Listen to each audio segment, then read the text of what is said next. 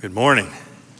Good to worship with you today. If you're new here, my name is Fred. I'm one of the pastors. I'll be preaching today and just want to say welcome. Thanks for coming and worshiping with us today. We're going to be in Revelation 21. While you're turning there, that's at the very end of the Bible. It's one of the easiest chapters in the Bible to find. It's literally the next to the last chapter. But while you're turning there, a couple of announcements. God has been doing some great things here at Redemption Church, and just the rate at which we are seeing him change lives is incredible. And the ladies had a great Christmas gathering yesterday. I know there was 60 ladies signed up. I'm not sure what the final number was, but they heard testimonies and were encouraged to study their Bibles and encouraged to reflect on Christ during this Christmas season. Just a really powerful time together yesterday, and so thank you, ladies, for putting so much effort into that.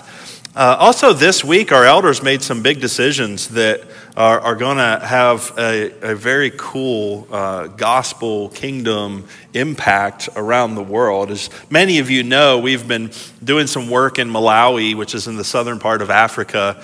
And just this week, we approved a plan to establish a leadership training school there where pastors and church leaders will be trained, as well as village leaders who are working together to solve many of the problems that they face there in Malawi, specifically for clean water and sustainable farming and housing and just a lot of the crises that are ongoing.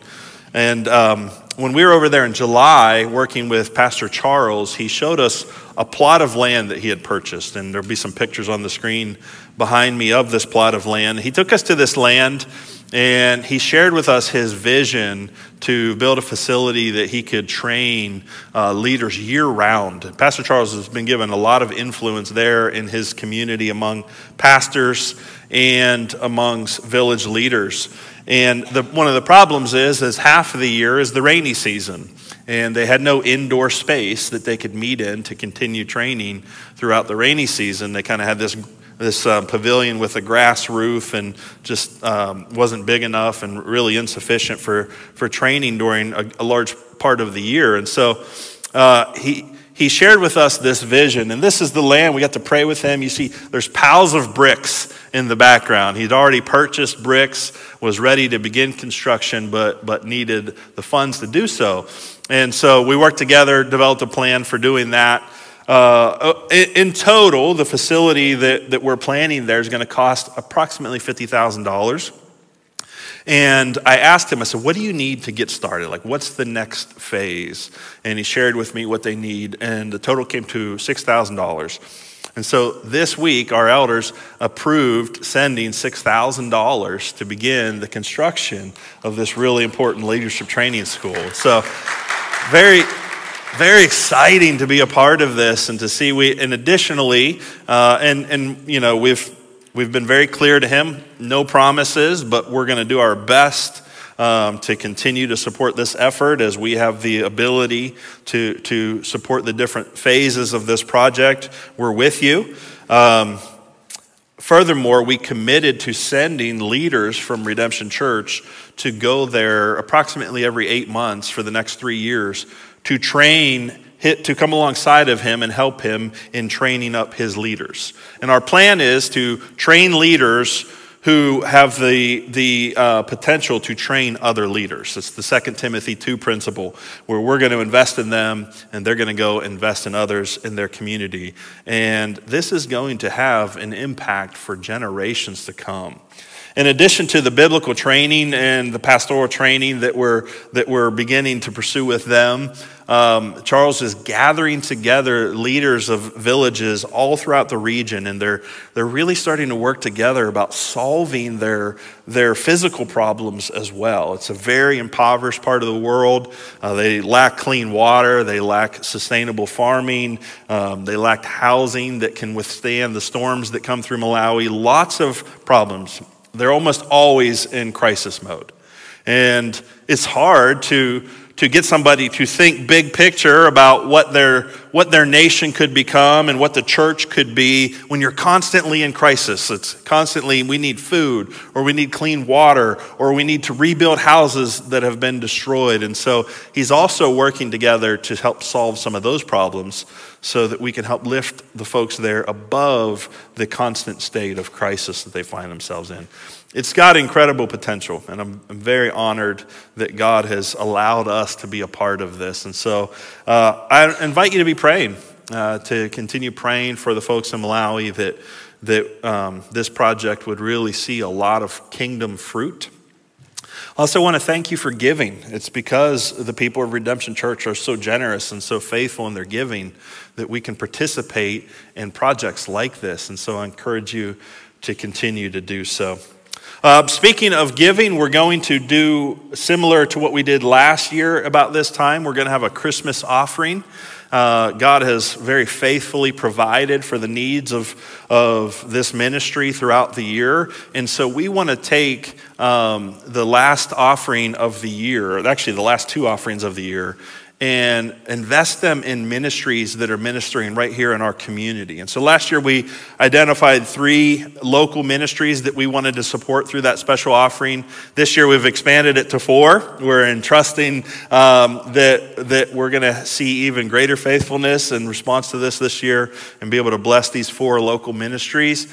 We'll explain those ministries more to you in the weeks to come, but what I want you to know is that Christmas Eve weekend and New Year's Eve weekend, everything that comes in through our offering those weekends is going to go into those 4 local ministries. And so give us an opportunity to encourage people who are changing the lives of those right here in our community.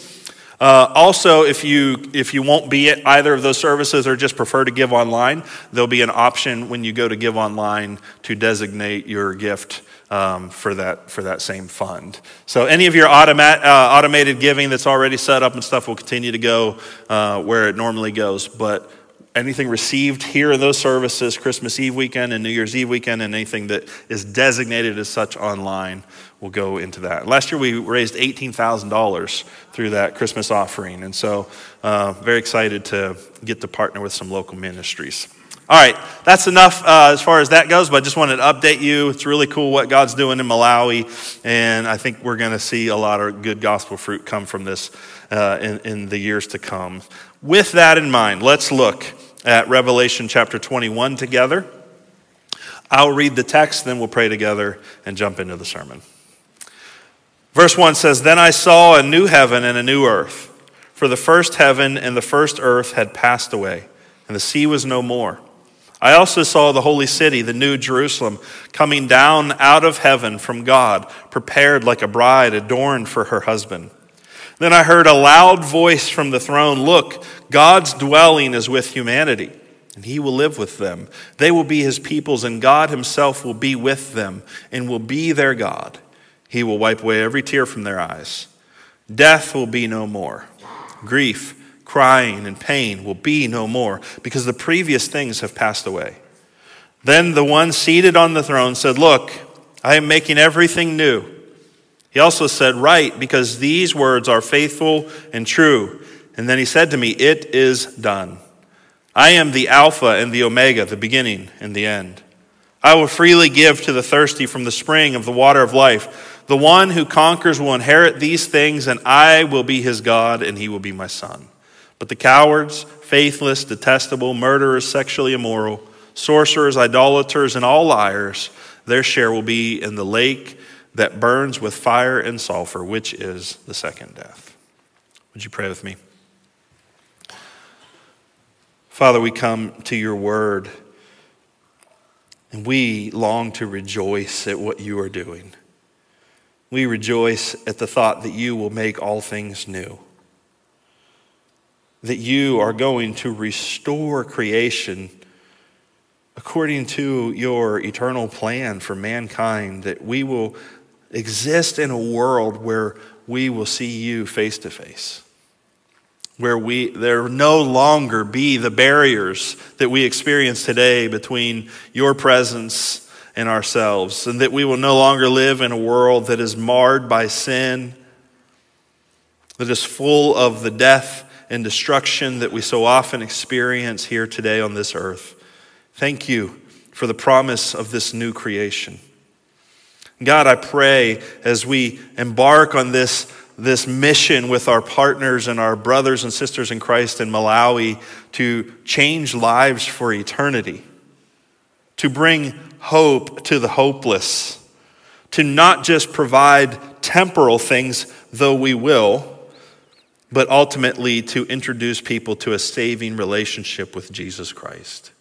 God, may those who are currently without hope hear the hope of the gospel of Jesus Christ. May you bless this ministry.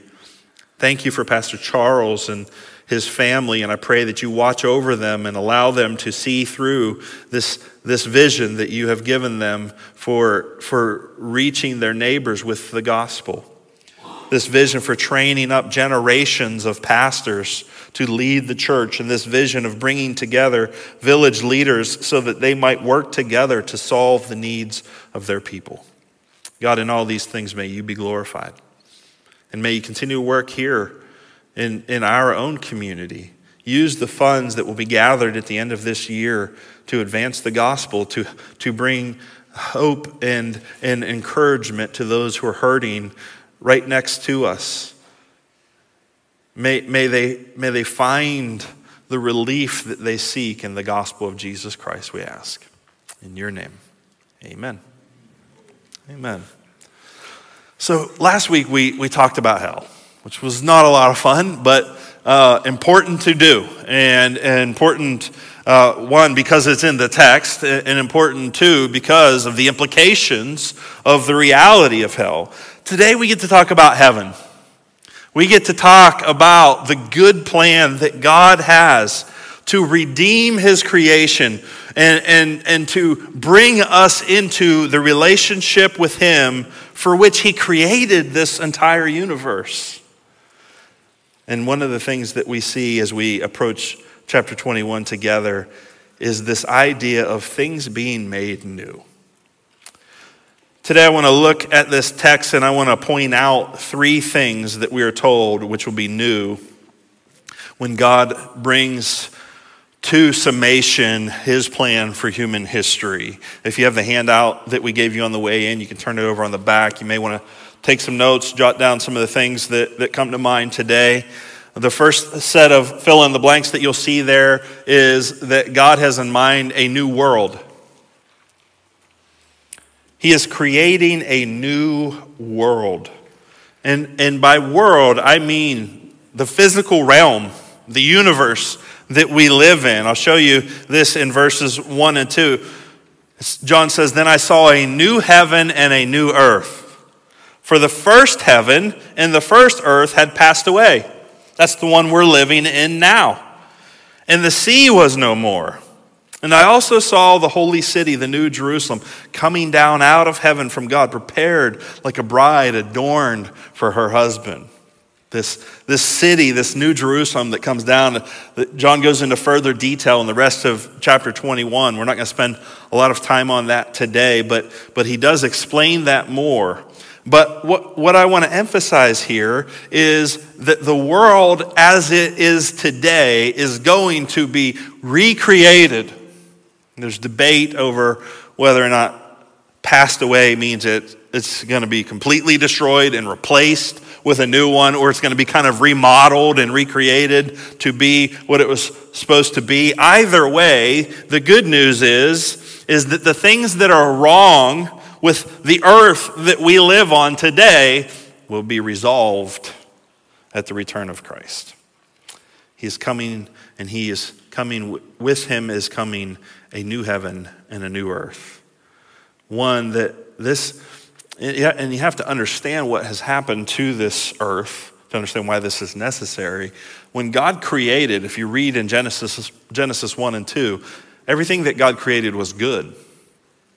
And the world that he was creating so that mankind could live in his presence and enjoy the goodness of his character and the goodness of the world that he had created, all of that was marred, all of that was tainted when Adam and Eve fell and rebelled against God.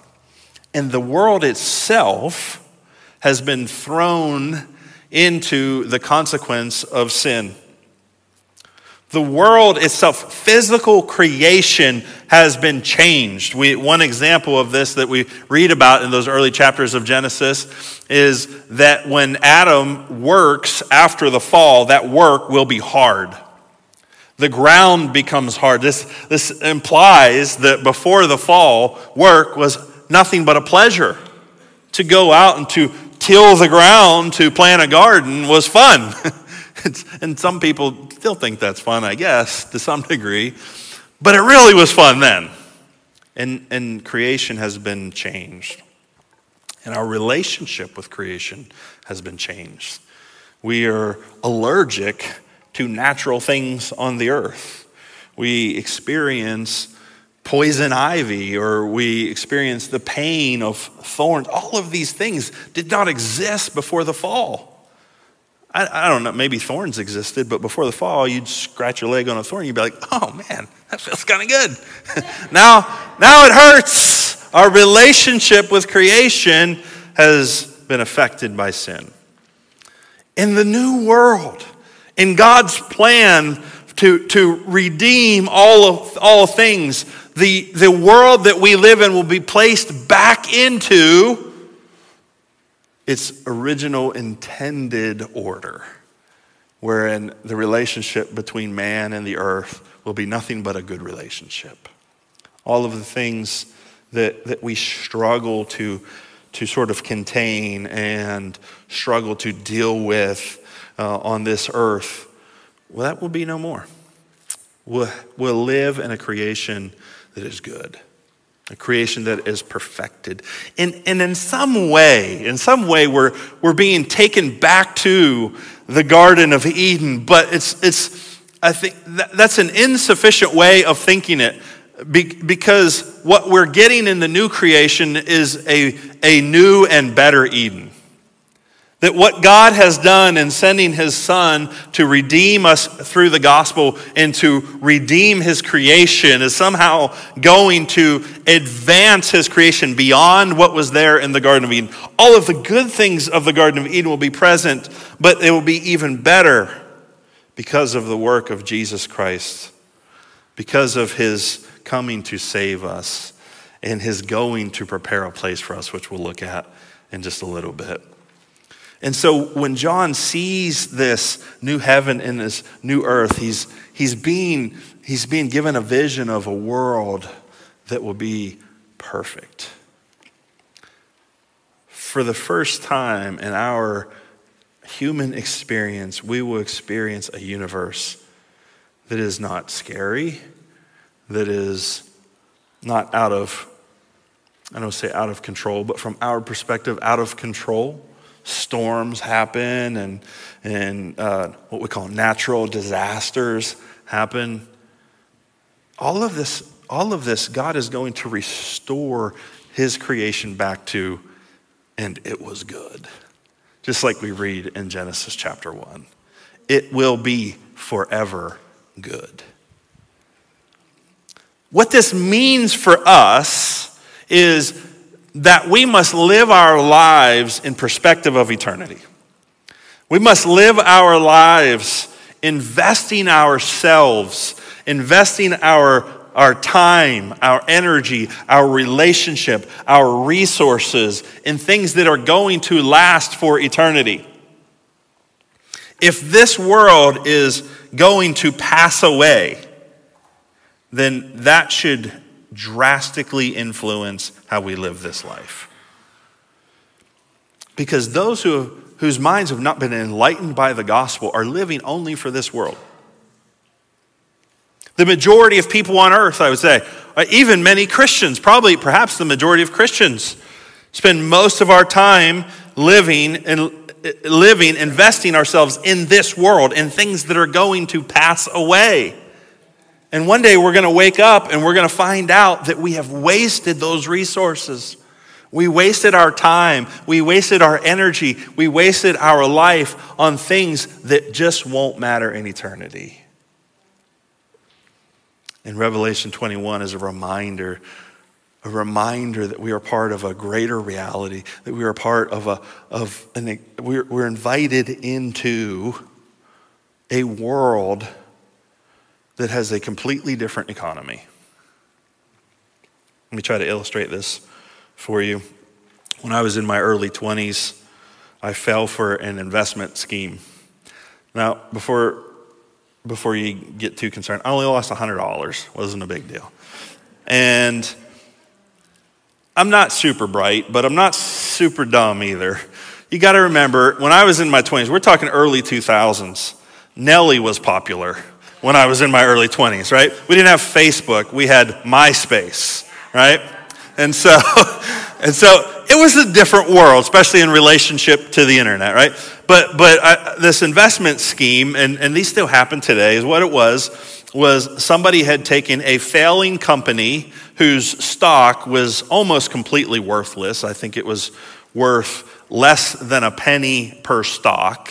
And they had dumped a bunch of money into it, which artificially inflated the value of the stock temporarily. And then they send out, I don't know how I came across it, if it was an email thing that I got or if it was on a website or something, but they blast out there and try to get people's attention. Look at this hot stock tip. This stock has increased exponentially, and it's only going to get better. And if you invest now, your money is going to explode. If you invest in, from what I did, I invested $100. That had the potential to become thousands and thousands of dollars because they would lie about this company and say this company's on the verge of going big and blah, blah, blah, blah. Well, what really was happening, they had dumped money into a company that was not going to do well, inflated the value of the stock, and then they were counting on people like me who were sitting there listening to Nelly playing on MySpace or whatever to invest our money so that they could pull their money out at great profit, and then eventually we'd all lose everything that we invested, which is exactly what happened. That $100 became absolutely worthless because the company that was invested in was completely worthless. It was going away. It was about to cease to exist. I got scammed. These people got rich. That's the way it worked. How much of what we're investing in with our lives, time, relationship, money, other resources, energy, how much of what we are investing in are we investing in things that are passing away? We have fallen for the same investment scheme. We have been told that this world is where we are to invest ourselves. Get the best house you can get the nicest cars you can get, go on the most exotic vacations that you can get, buy the newest iPhone. Here we are, it's Christmas time. This is the time of the year where everybody in my household thinks they need a brand new iPhone. Merry Christmas, right? Reagan's raising her hand. It's just this endless dumping of money. And listen, these things are necessary. You're going to have to pay your bills. You're going to have to invest money into things that are depreciating in value. You're going to have to spend time and energy on things like mowing your grass, which is just going to grow again. Those things don't necessarily have eternal value, but they're part of living this life here on earth. But we have the opportunity to invest in more. We have the opportunity to as Jesus said, where your treasure is, your heart will be also. We have an opportunity to place treasure in heaven. And when we do so, our hearts follow. Our hearts begin to, it's the same thing. When you invest in a company, your heart is there. You're like, you want to know how they're doing. You want to know what decisions are being made. You care about the products or whatever it is that they're profiting off of. Same thing happens when we invest in the kingdom of heaven. When we start to give ourselves and our lives into the world that he is creating instead of the world that is passing away, then we are making a healthy investment. How much of your life, I want to think holistically, your time, your energy, your health, your relationships, your financial resources or other physical resources, how much of that are you investing in the world to come? On the flip side, how much are you investing in this world that's passing away?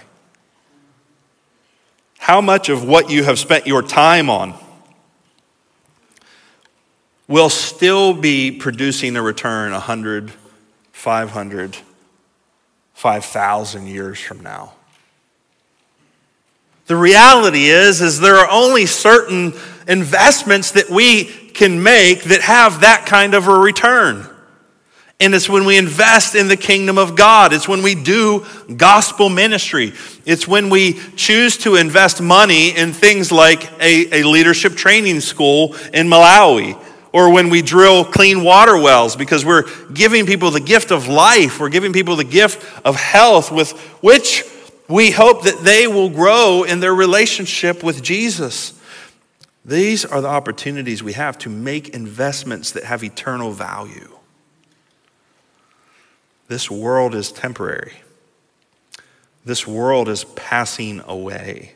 This world is not insignificant because it's the decisions that we make in this lifetime that will impact eternity. But we must understand the relationship between this life and the next. For this reason, Paul says in Romans chapter 8, listen to what he says of creation. In chapter 8, verse 18, he says, "For I consider that the sufferings of this present time are not worth comparing with the glory that is going to be revealed to us." That in and of itself is a sermon. What a great verse. But he continues. He says, "For the creation eagerly waits with anticipation for God's sons to be revealed." And when he says creation, he's talking about the physical world. The physical world itself eagerly waits with anticipation to just put this plainly, for Jesus to bring about the end of all things, to bring about this apocalypse, this revealing of his plan for creation. Verse 20 says, "For the creation was subjected to futility, not willingly, but because of him who subjected it, in the hope that the creation itself will also be set free from the bondage to decay into the glorious freedom of God's children." Verse 22, "For we know that the whole creation has been groaning together with labor pains until now." Not just human beings, but creation itself is groaning as if in the process of labor. What is the process of labor? Well, first of all, it's extremely painful from what I hear. It's almost as painful and as uncomfortable as a man with a cold. It's that bad. This is serious stuff we're talking about. But the anticipation of labor is that it is going to give way to new life. It's the process, it's the pain of giving birth. And that is where we are at as creation. We are in labor. Not just as human beings, but creation itself is groaning, longing for Jesus to come and to bring this new creation to reality. So why Jesus says to his disciples in John 14, verse 1, he says, "Don't let your heart be troubled. Believe in God. Believe also in me. In my Father's house are many rooms. If it were not so, would I have told you that I'm going to prepare a place for you? And if I go away and prepare a place for you, I will come again and take you to myself, so that where I am, you may be also." Jesus is preparing the new creation. He is preparing this world in which we will live with him, this world into which only he can take us. That's the new world. Not only do we get a new world, we get, the next thing you'll see on the handout, we get a new relationship. We get a new relationship.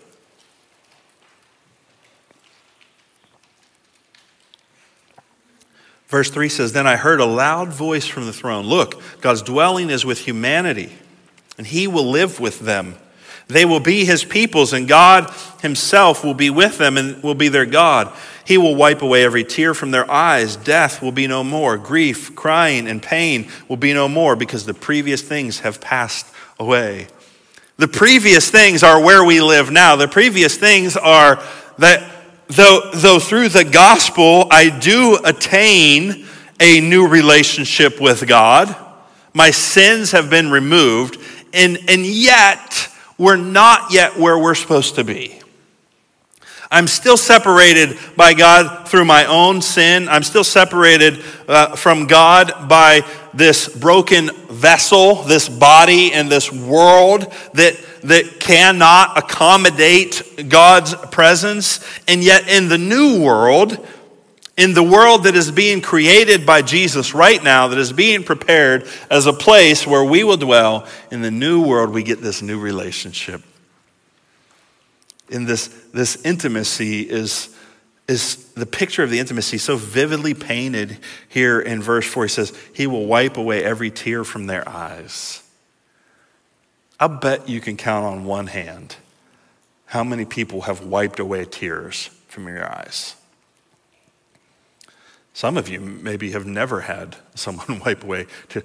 It is such an act of intimacy for another human being to feel close enough to you to reach out and to wipe away tears from your eyes. This is the picture of the relationship that we will have with God in this new creation.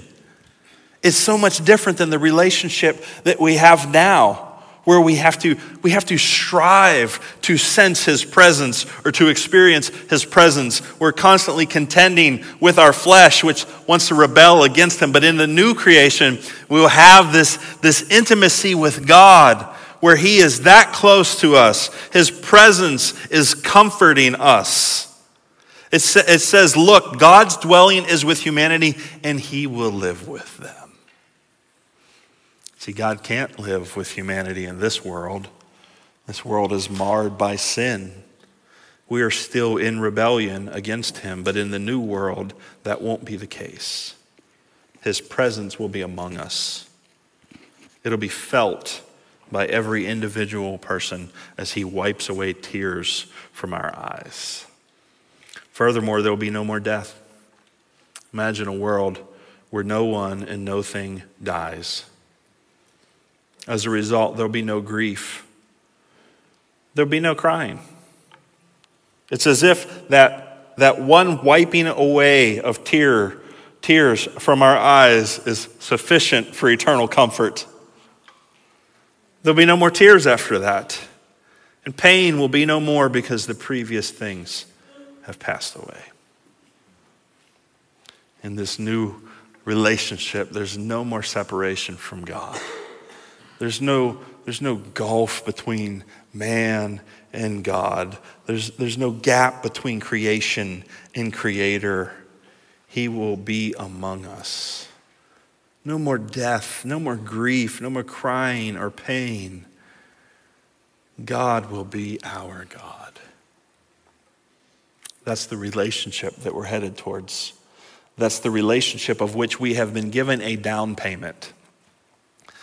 We begin to experience that love from God through Jesus Christ coming into our lives now and giving us the new birth. This is what it means to be saved in the gospel. We begin, and we have those moments. We have those moments of I can just feel how much God loves me right now, but they're fleeting, aren't they? They don't last. They will in the new creation. Finally, not only are we in a new world where we receive a new relationship with God, but we will live by new rules. New rules. And listen, don't panic. You might be thinking, well, I was hoping there'd be no rules. You might associate rules as a bad thing. No, these are good rules. These are rules that ensure that creation remains good. These are the rules that ensure that the joy of heaven remains joyful forever. Verse 5 says, the one seated on the throne said, look, I'm making everything new. He also said, right, because these words are faithful and true. Then he said to me, it is done. Doesn't that just deflect your imagination back to Jesus Christ on the cross before he gave his final breath and he said, it is finished. At the crucifixion, Jesus was referring to what was finished at that time was the work of atonement. He had sufficiently and completely paid the price for sins so that God could freely offer his mercy to those who would receive him through the gospel. He had paid the price for our sins. And that work was finished. But what is not yet finished is his bringing to completion the activity of man in this current world and coming to establish his rule and his reign in the new creation. And we get to verse 6 in Revelation 21, and now he says, "It is done. I am the Alpha and the Omega," which means the beginning and the end. "I will freely give to the thirsty from the spring of the water of life. The one who conquers will inherit these things, and I will be his God, and he will be my son." Perfect harmony with Jesus Christ, our Savior. But here's the new rule. The rule that ensures that this new creation will remain good forever. There will no longer be permitted any rebellion.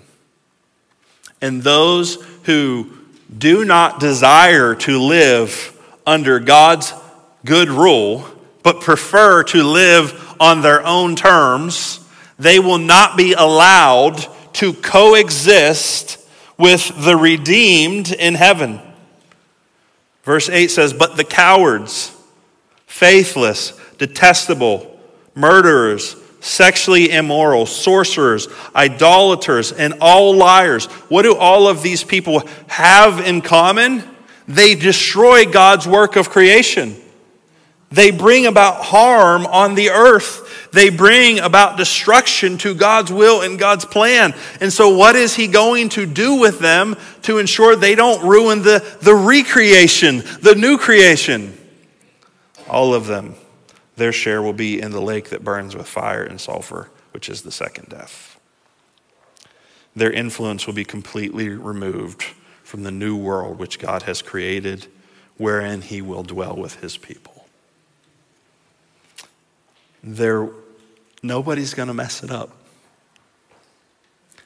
Nobody's going to bring rebellion into this new world. Their influence will be completely lost in his new kingdom. Those who are uninterested in living according to God's will get exactly what they want. They will be free. They will be free from the presence of the God which they have rejected. Now, this brings up a lot of questions. What happens if this is where we're going? If this is what, and listen, heaven is a term that we use even more broadly than the term hell.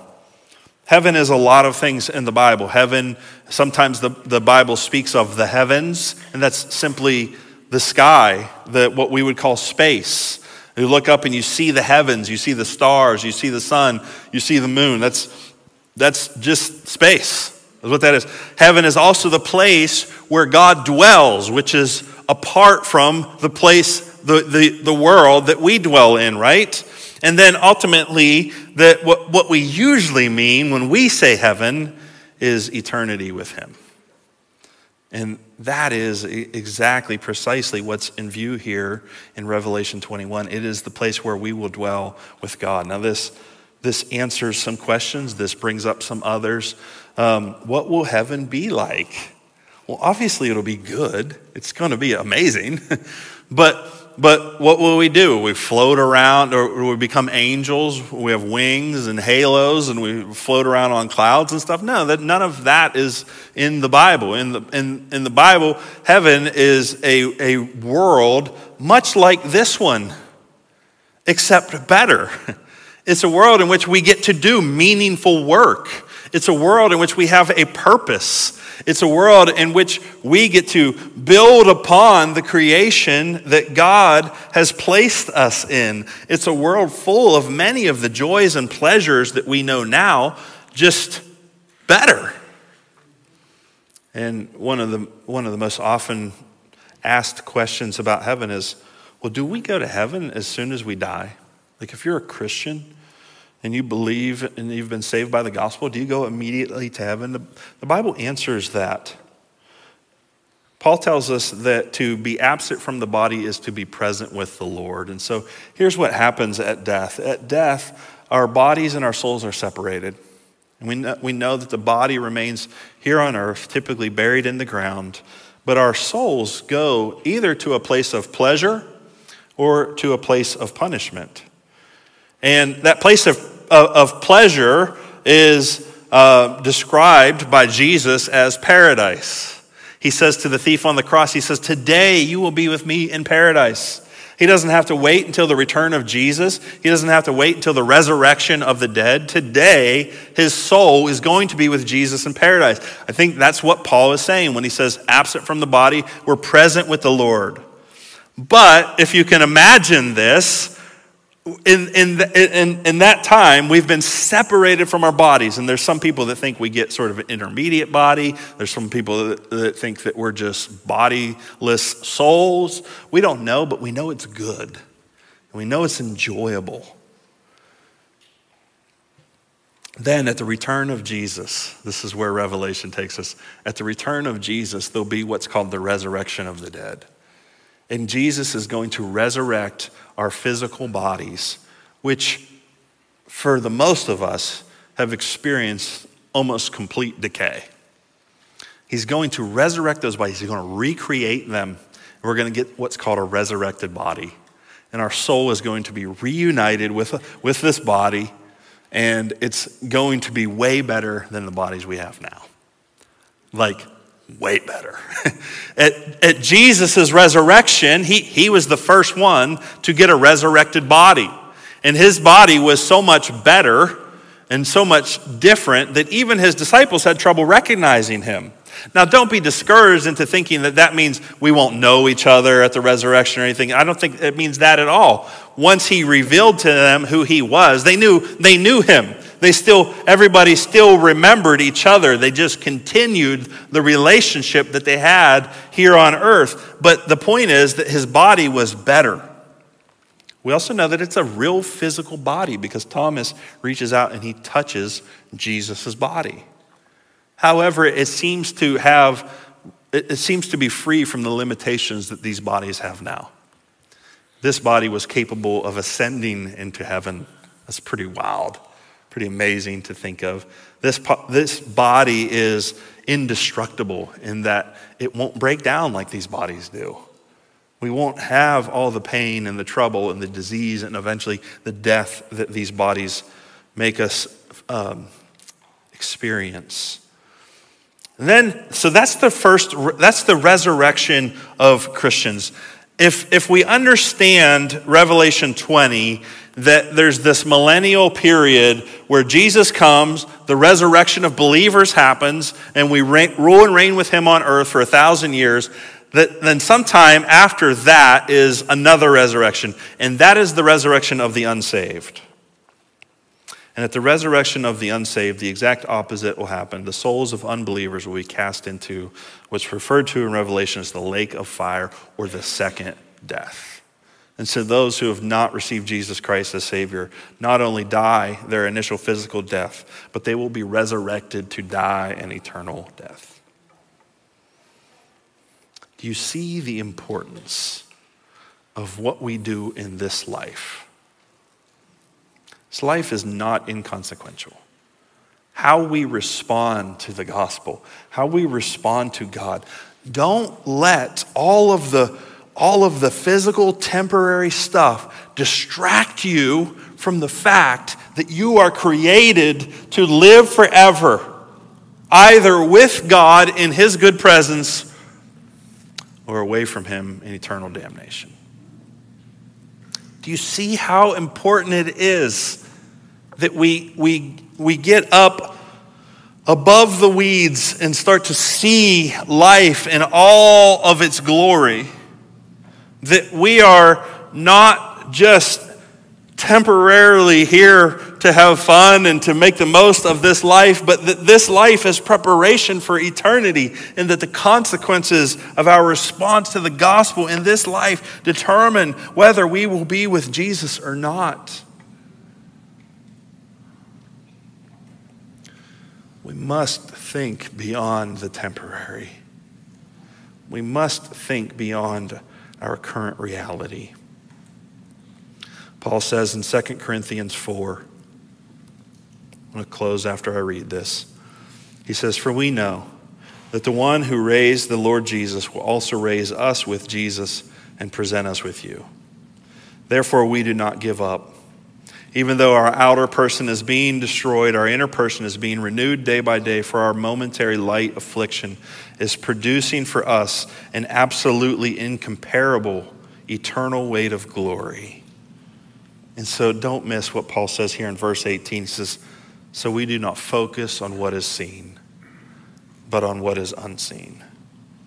For what is seen is temporary, but what is unseen is eternal." Brothers and sisters, friends, be sure you use this life to properly prepare yourself for eternity. Receive the salvation found through Jesus Christ in the gospel, that he died in our place so that we don't have to, so that we can have the forgiveness of our sins and make him the Lord of our life now, so that we can live for him and invest ourselves in the things that will last forever. Would you pray with me? Father in heaven, there's nothing more important than what we choose to do with Jesus in this life. So I pray that in this world where everybody is consumed by what is seen, we would be those who live according to what is not seen. That we would see this life for what it truly is, an opportunity to invest ourselves into your eternal kingdom. It is an opportunity to receive the forgiveness of our sins. It is an opportunity to declare and demonstrate the gospel to others that they might know. It is an opportunity to do meaningful gospel work so that we might have many brothers and sisters who would join us in this new creation.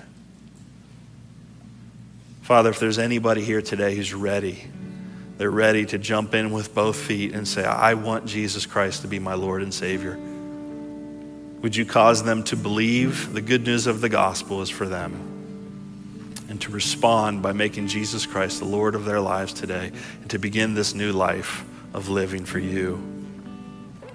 We love you. We thank you in Jesus' name. Amen.